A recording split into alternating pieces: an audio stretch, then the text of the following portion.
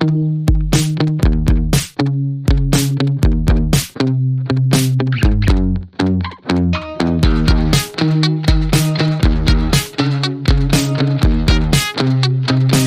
listening to The Andres Segovia Show.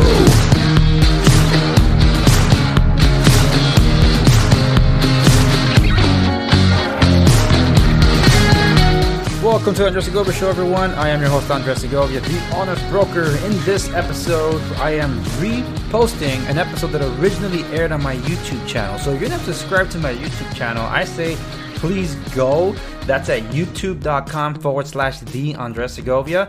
And when you're there, you can subscribe and hit the bell so you can be notified whenever I post up a new video. Sometimes these episodes from the podcast do make an appearance on the YouTube channel, but the YouTube channel is devoted more to video-based content, and more episodes are going to be posted there along the way on an irregular basis, but they're posted nonetheless. I did make a post regarding data privacy concerns, Facebook, and the Huawei ban that's still relevant now, that I wanted to share with all of you in case you missed out on it. So without further ado, here is my episode that aired on May 31st on my YouTube channel about data privacy concerns, Facebook, the Huawei ban, and hacking. This is something I kind of put off for a while that I really wanted to address, and because I was dealing with a bunch of other episodes and, of course, work, I couldn't get to this particular episode, but I'm so glad I actually waited, because into this spectrum of things, because it won't just be real estate centric as I was intending it to be. It'll be also covering technology. I mean, it is technology that I'm talking about, but I was going to approach it from a more real estate side. But now it's kind of balance of both, because it affects you whether you're in real estate or not, and it's a lot of people have opinions about certain things happening as a result of privacy concerns. So I want to get to the meat of what I want to talk about, but because there's a lot of different things that have dropped even in the past 24 hours, I'm hoping to keep things as structured as possible. So I might go off script. I don't have a script, but I might go really off a script or a tangent if I don't keep my thoughts lined up. So here we go. Let's hope that I don't need editing or heavy editing for this video. Okay, so first things first. In working in real estate, there's this concern with handling client material, because in our industry we have to, for our clients, deal with sensitive information. Whether you're dealing with the buyer side or the seller side, there's a lot of personal information that has to be exchanged, and a lot of it is what most people are concerned about, being robbed. And the thing is, there are people that when they get into a relationship with an agent, they are probably not thinking that in the back of their head. Of course, they might have those concerns like, oh, I'm handing this over to you, but not necessarily thinking about, well, what is the agent doing to protect these things? So that's what I want to address in this episode, where us as agents, and not just agents, but us as individuals, can protect our private information. Because nowadays, no such thing as privacy. It's a luxury. Some babies are born and their parents are already posting everything up about them on a daily basis, so people know about their lives probably even better than they know themselves at that point. So the thing is, you're being geotagged, your preferences are being understood, your face is all over the place. So there is no privacy. It's a luxury if you're able to drop off the grid. And in knowing that, like, how do we as professional agents protect your information when that happens? Because there's a bit of an understanding, or like an understood you, that when you hand me some information, I'm safeguarding it for you, but the agent is under no requirement to take care of your information in that sense. But we should be. And that's how I've approached my stuff. And if I'm handling your stuff, I treat it like if it was my stuff. I got to be very careful with it. And I take a lot of different precautions. And I took them before, way back when, before more security installations were in place, before all these exploits popped up all over the place. And now that they are all over the place, and all my paranoia that I had about dealing with certain technology that isn't as secure, my concerns were confirmed. Because, like, I don't know, some of that stuff seems a little iffy. Like, we want to use Android, we want to use iPhone, but those things are targeted as well. That's why I still rely on a BlackBerry to a certain extent. Now, look, for those of us that are BlackBerry fans, we appreciate what BlackBerry did, and it's in some respects is still doing at a software level. But unfortunately, the platform of BlackBerry is basically dead. Now, that is not around anymore. It doesn't have developer support. It's the App Store is basically a grave. So it's not a place for anybody that really wants to connect with your services today that you rely upon, especially in real estate. You're not going to get that through a BlackBerry platform. But BlackBerry still exists in the form of Android. And it's taken a while to get to it. And that's why I still carry one of these things, because of the very thing of concerns of privacy and concerns of dealing with personal information, not just mine, but also my clients, and where I store things. So I do want to have a list of tips I want to give at the end of this video, so stick around for that, and I'll timestamp it too for those that have heard it before and don't remember it, they'll want to get back to it. I'm going to give you some tips on how you can safeguard some of your information after I've talked about the landscape of things regarding privacy. And here's the thing. Some people are trying to politicize the topics of privacy concerns. Like what's happening with Facebook, that's not a political thing. It's a true thing about what Facebook has done. Look, I use Facebook for business to an extent. I don't use it for real estate marketing. I use Instagram to a certain extent as well, but I know what I'm getting into when I'm using these social services, which is why I'm selective as to what I put there. I make sure I turn off like location settings on these things, and they always nagging me, say, hey, turn on your location. Hey, turn on your location. Like, no, I don't want you to know where I am constantly. And so if I'm making a post and I'm geotagging, then yes, that's the only time I give permission, but not all the time where it's actively working in the background, sending information to God knows where. It doesn't need to know where I am every single second of every single day. I mean, the service providers already know that through GPS. You don't need to have a smartphone for them to know. So when you have all this metadata that's being exchanged with the service companies, well, what privacy really is there when you can be tracked even without a smartphone? If you have a GPS enabled device, you're being tracked. And metadata tells us all that. You can read binary, you're going to know what I'm talking about, because they know your text, they know who you're texting, what you're texting, and when you're texting, how you're texting. And if you're moving at the same time, it's kind of scary stuff to see how much can be stored in metadata that doesn't need much like storage to be able to process that much information. Because I just give you a sample of text that also goes the same for voice and that goes the same for data. And it's crazy because when we talk about like the internet, like who's the one providing it to you? Oh, I have service with Verizon. Yeah, that you're trusting that they're taking care of your information, kind of like in real estate. When you're exchanging information with me, you're kind of trusting that I'm taking care of it. And with me, you can be assured that I will do my darndest to make sure your information is taken as care as possible. And in the case of Verizon, they supposedly have that understood you. But you signed a clause that says, hey, guess what? This information you gave me here, I have business partners that could sure use this information, so I'm going to sell it to them. Guess what? They're not the only ones that do that. Service providers are not the only ones that do that. Like Google does that all the time. That was the fine print. The devil's in the details. You signed off your rights when you did that. That's why if you're talking to your Google speaker or you're doing a Google search, like, oh, you know what, that one place in Spain.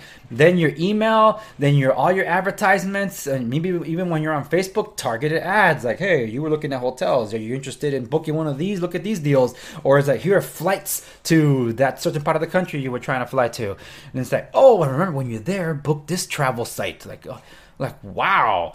Same thing with Amazon. Same thing with Facebook. And sometimes it's scary because through artificial intelligence and other algorithms, it starts anticipating what you're going to want based on your behavior. So they'll start throwing ads at you through there.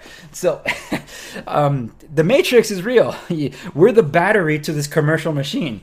And it's scary to see it all play out in that way. And why am I even approaching this now along these lines? Because of the recent Huawei ban. I actually did a video on Huawei, but then I walked it back because I'm like, I don't really want to talk about specifically Huawei. It doesn't benefit me in any single way. But in terms of what's happening in the response, That's kind of what I'm more interested about, because if you're not familiar with Huawei, Huawei is like the second largest manufacturer of smartphones in the world, and they were looking to overtake Samsung. Samsung is number one in the world, and the thing is, when you have other governments besides the United States banning Huawei from buying, say, 5G infrastructure, or banning them all right from doing dealings in that country, that hinders their potential to continue their expansion. And the United States has banned Huawei from conducting business here in the United States. And in the case, Google responded about 2 weeks from this video, where they removed any they canceled their licensing agreement with Huawei. So that means even though it's an Android-based device, they do not have access to the Google Play Store where you can get all the apps. You can still get them illegally, not recommended, because it's infested with malware. You're not going to want to go that route because piracy is always a risk. But the thing is, now those devices won't have any of those services. So how is a consumer that buys a Huawei product that without Google services supposed to get usage out of that phone? So the Business Insider was reporting that Huawei is dropping Android as a platform altogether in June for their future devices and installing in their own operating system. And this kind of goes all the way back. For those of you that follow me since the beginning, know that my first videos was a series of comparisons of mobile operating systems, BlackBerry operating system versus iPhone iOS, or Apple iOS versus Windows Phone and Android of all sorts. So that's how I started. I did a series of the benefits of all four versus the other one, the pros and cons. And the thing is, since then the dust has settled because we had the OS wars. Those were the top four remaining, and now we only have two. A lot, but the rest of them had died off, like WebOS, Palm, and God knows what else was out there. Windows Mobile itself, like there were a lot of different ones that were out there, and now they're not there anymore. It's just Android or iOS, and that was a result of developer support. So the developers jumped on the most popular platforms and did not support the other platforms, and basically, is there an app for that? And if there wasn't, that's what doomed your operating system. But what about now? We're returning to that moment of operating system wars again for mobile devices? Probably, but the landscape is different this time because now it's being forced upon people. And when you have Huawei, that's the second largest smartphone manufacturer, having that much of a consumer base, and they replace Android with their own operating system, developers are going to jump on that because there is no other way to service them. So whatever code they're going to have to do, they're going to generate their own operating system and their own apps for that operating system. So now it's basically like a monopoly being broken up, and you're kind of forced to deal with all this, right? So developers will have to jump on that to support them, and I'm sure that they will, because they're not going to want to neglect that entire market. Besides, all that millions of people that are using that Android that no longer will not bring revenue to those that can't use the Android device. So they're going to have to jump on that. So yes, this is different. A different landscape for the operating system wars. And interestingly enough, the Chinese government is looking to ban Apple from doing business in United States in China as a retaliation for the United States ban of Huawei. So it's wow. So this is getting big, and this is where I touched on the video previously because I deleted because it wasn't going to make the air. Where I originally titled it "The Politics of Everything." Because of that, a lot of people are losing sight of the arguments here. They're looking, oh my gosh, this politics is Trump and the trade war versus China, and they're screwing everything up in the economy there. That is not the case, but most people are going to read it that way because the media controls the narrative. The media is the gatekeeper, so they control they curate the news to you, just like a lot of those targeted ads do. And that's a shame, because we have to have our freedom to look up the real news, unfiltered, unbiased, and just read it for what it's worth, and then you construct your own opinion. That's how news should be. Anyway, getting back to the subject at hand. The thing that's also going on, because it's not just with the United States, the privacy concerns with Huawei has also been a concern in the European Union and England. England's no longer part of the European Union to that extent, so they're separated. So Huawei was banned from doing 5G infrastructure, I believe, in the United Kingdom and in Germany because of the concerns of Huawei potentially spying on its consumers on behalf of the Chinese government. Well, yeah, Andres, but you're talking about privacy concerns, so that means we know that Facebook, Google, cellular phone providers here are spying on their clients. Yes, for corporations, not for the government. An example would be when we had a recent terrorist attack in California, over in San Bernardino. The terrorist iPhone was recovered. and the government couldn't get into it because it was locked. So the government subpoenaed Apple to give them access to the iPhone, and Apple resisted, and that caused an uproar in the tech community. It's like, well, should Apple be obligated to support the government here in releasing the access to a consumer's device, knowing that it's for a terrorist investigation, or should they hold strong to their position because it opens a can of worms that the government could subpoena Apple anytime and start accessing other people's iPhones? So that was a huge issue, and I gotta admit, I was a little split on that, although I was siding more with like, you know what, give it to the government because we gotta find out if there's anybody else that's gonna do this in the name of security. But then that's also the reason people hated the Patriot Act. But why do you think it didn't matter if it was left or right? Whatever president came along kept renewing the Patriot Act. So just giving you a heads up, the NSA's been around for a lot longer than that, and they're probably listening to this entire episode. Yeah, of course they're listening to it, but the thing is, are they going to pay attention to it? That's the real question. Anyway, back to the subject at hand. That our information is that valid in the case or that valuable. So in the case of Huawei, the difference between Huawei and say these American corporations, Huawei close ties to the powerful government of China, which is a completely different economic and form of government that is here, where the people can have a say in an uproar and say, you know what, take it down, or you have the option to say, you know what, screw you, I'm going to that other place that supposedly is going to be accountable for my information. Whereas that doesn't exist in China, where they have a history of human rights violations, and if they so choose to, they can shut down any company they want, or they can support any company they want, and it can take whatever they want. That's the difference between them and here, and that is at the heart of the Huawei debate. Because people are losing sight of it. Well, there's no proof that Huawei is doing this, but we know that American corporations are doing this. That's the true concern between Huawei. Now, whether there's any proof, well, let me rephrase. Whether they're actually doing it, we probably will never know. Because if they are, the Chinese government is not going to let that be known. And if they aren't, we do not have the true assurances to say it is, because we can't trust the Chinese government. So see, it's a lose-lose. That's why there's this bickering back and forth, and people think that's because of the trade war per se, but this has been going on before the trade war, and it's only making things just that much more difficult in that trading zone.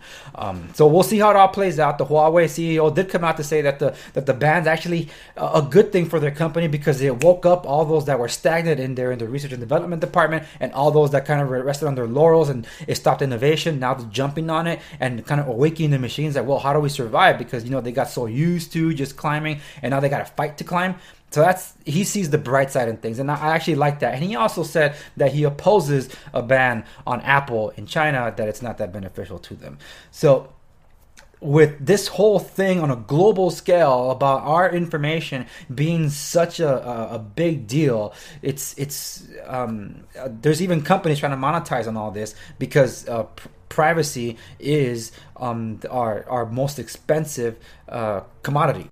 So what can we do about it? Like when there's companies like that I think it's LifeLock, for example. I don't see those commercials anymore that the CEO would be out there saying, this is my social security, blah, blah, blah, blah, try to hack it. I haven't seen those commercials in a long, long time, so I'm wondering if someone did hack it.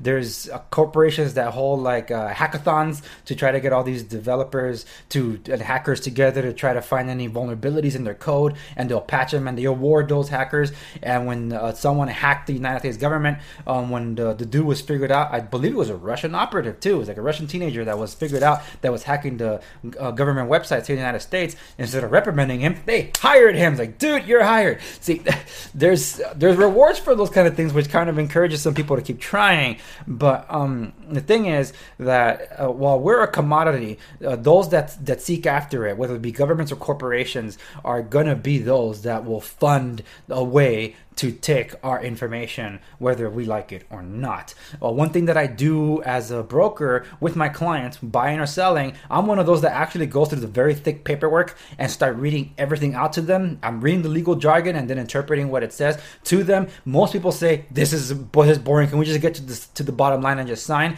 No.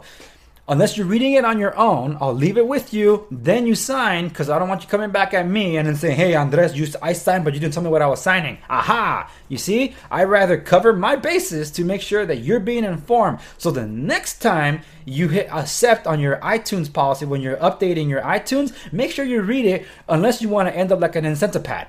I'm sorry. That was so wrong. For those of you that watch South Park, you know what I'm talking about. So, what can you do to protect yourself, and what do I do as a broker to protect your information? Let's walk through though. For example, your emails. There's an email up, and there's a website that was started by, I believe it was a former Microsoft employee or executive. It was called Have I Been phoned or owned? I'll have to look it up, and if I find it, it'll be in the video description link down below. It's a place where you can type in your email address to find out if you've been hacked. And I gotta tell you, all my emails have been hacked, and I actually been receiving. So some of you that follow me know about this.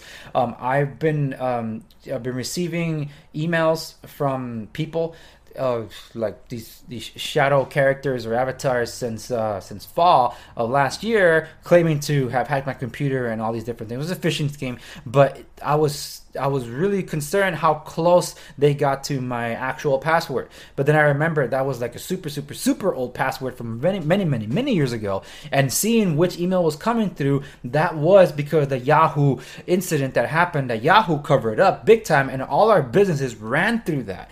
And it was concerning because they said they had hacked everything, they had installed malware into my keyboard and all that. So they had me on video cam, supposedly having fun watching adult video content and all this and that. And at first I entered a panic, and then I thought about it, like, but I haven't done any of that. So I'm like, wait a minute, what?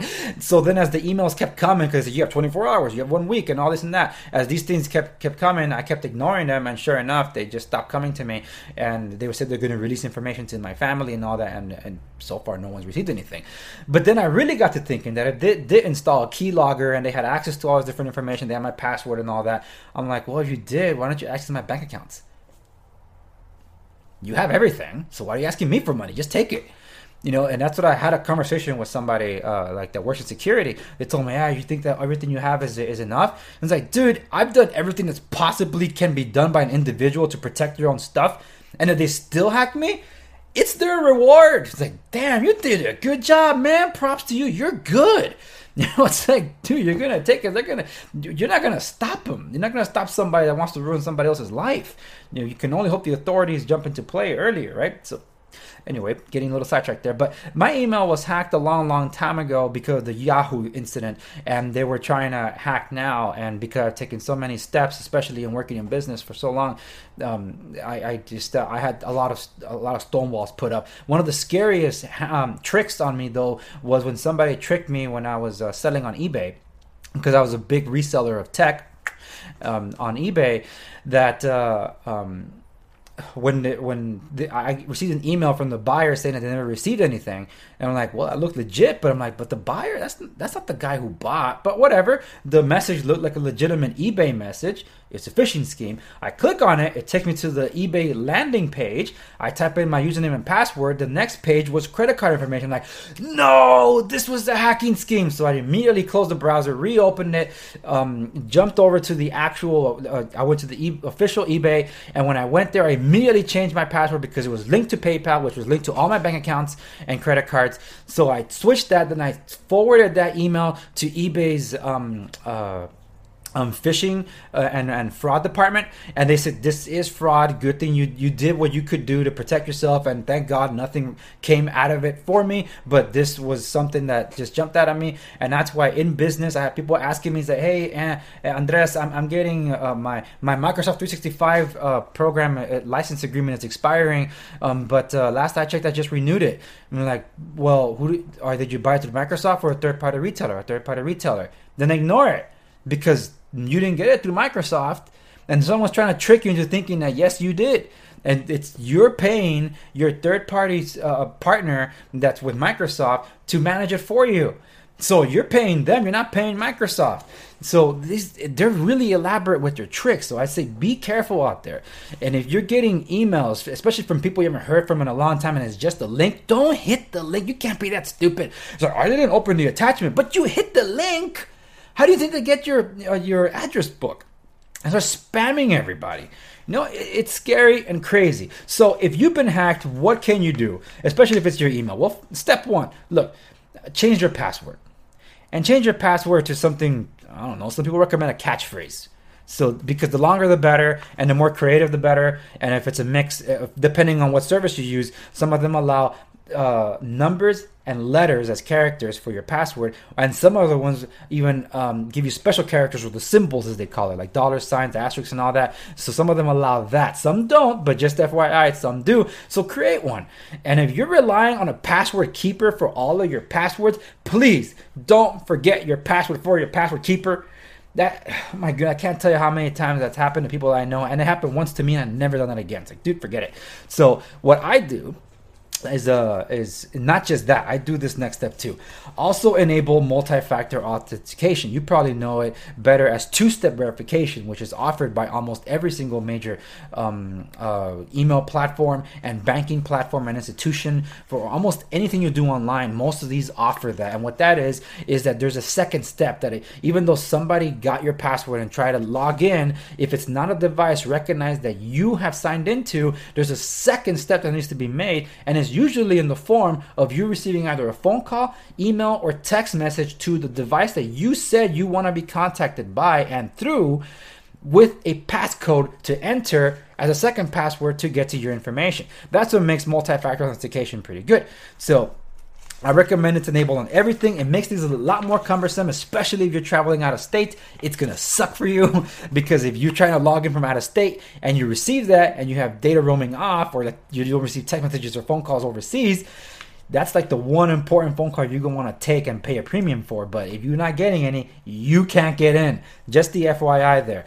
And I actually go a step further than that. I've gone beyond two-step verification to use an actual security key for my information. I lock down Google. I lock down Microsoft.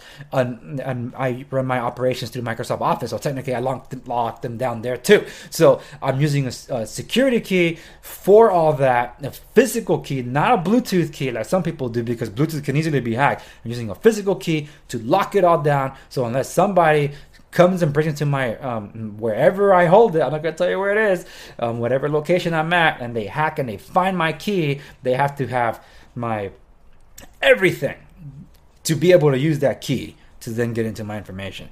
That's as much as a precaution I can take. It's annoying as hell. It's kind of like Windows Vista. Do you really want to install this? Cancel or allow, cancel or allow.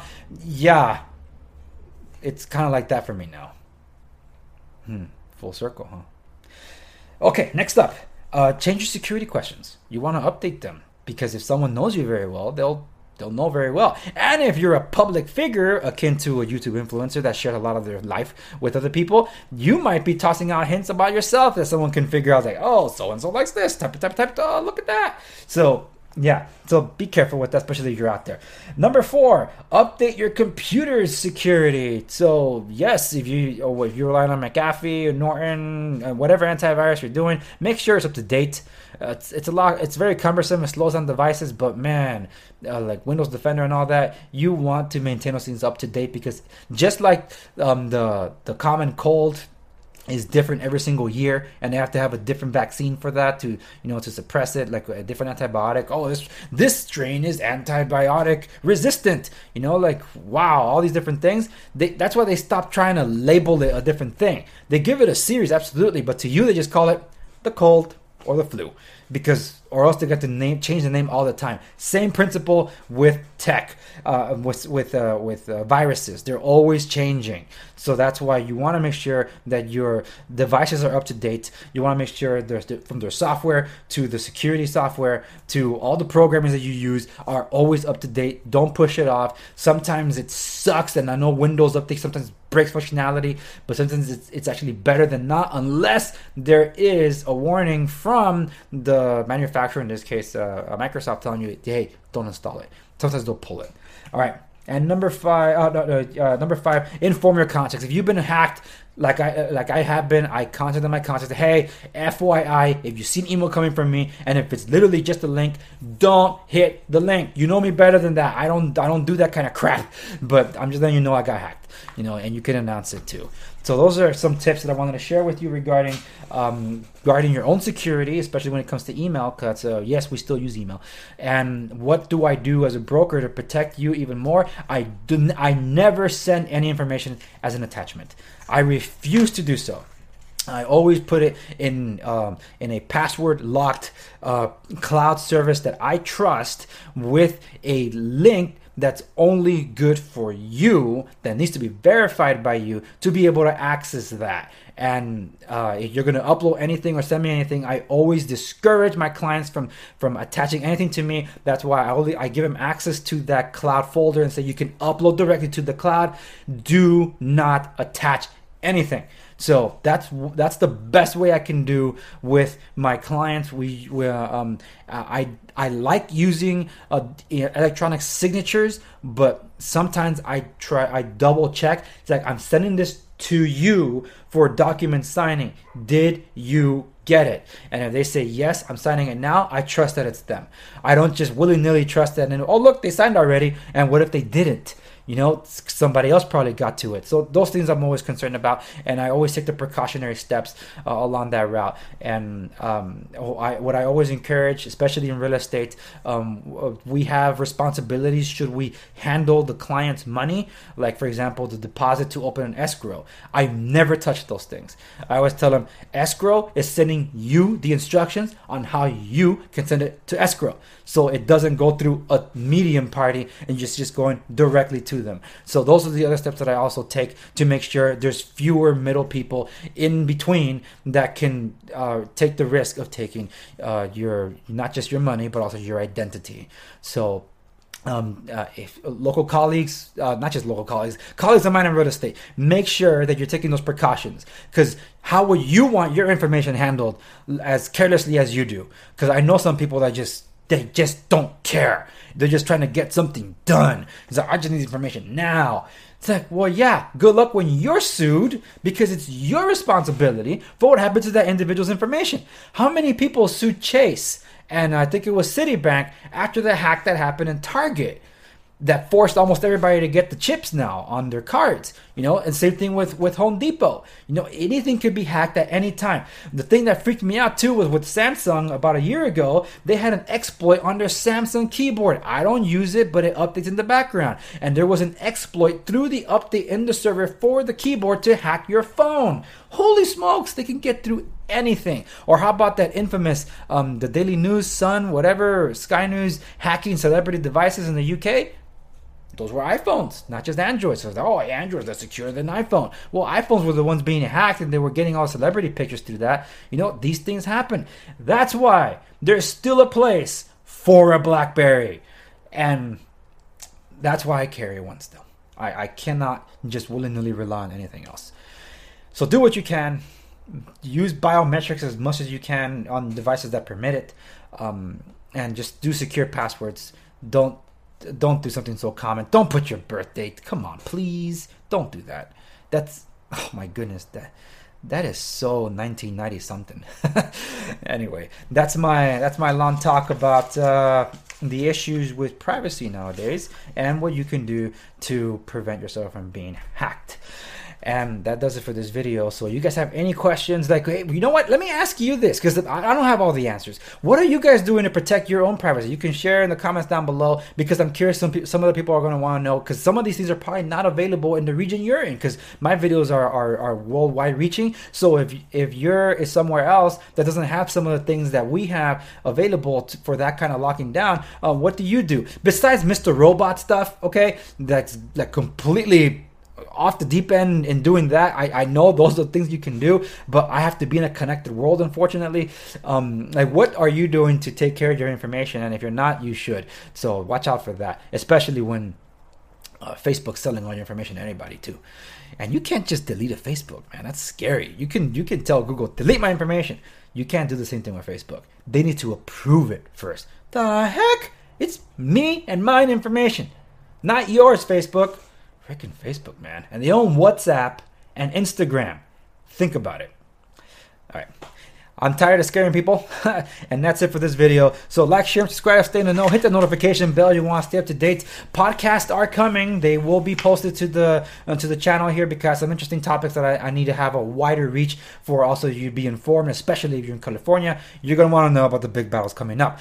And as a warning, I get a little animated in some of those. So you're going to accuse me of politicizing or politicking something. Believe me, I am leaving the politics out of it. I'm hitting you with facts because facts don't care about emotions, and that's what I deal with. And coming from the political world, I can tell you that a lot of people confuse emotions for facts.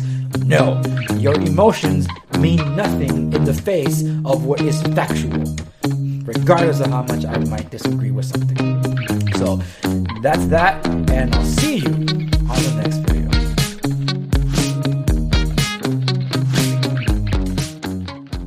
And that does it for this edition of the Andres Segovia Show. Remember to like, share, and subscribe wherever you might be listening to the program so you can be in the know. If you want a question featured on the program, you can reach me on Facebook and Instagram, same handle, @the Andres Segovia, on Twitter, @_Andres Segovia, and of course, email at andres@segoviares.com. Thank you so much for listening to the program, and I'll see you on the next one.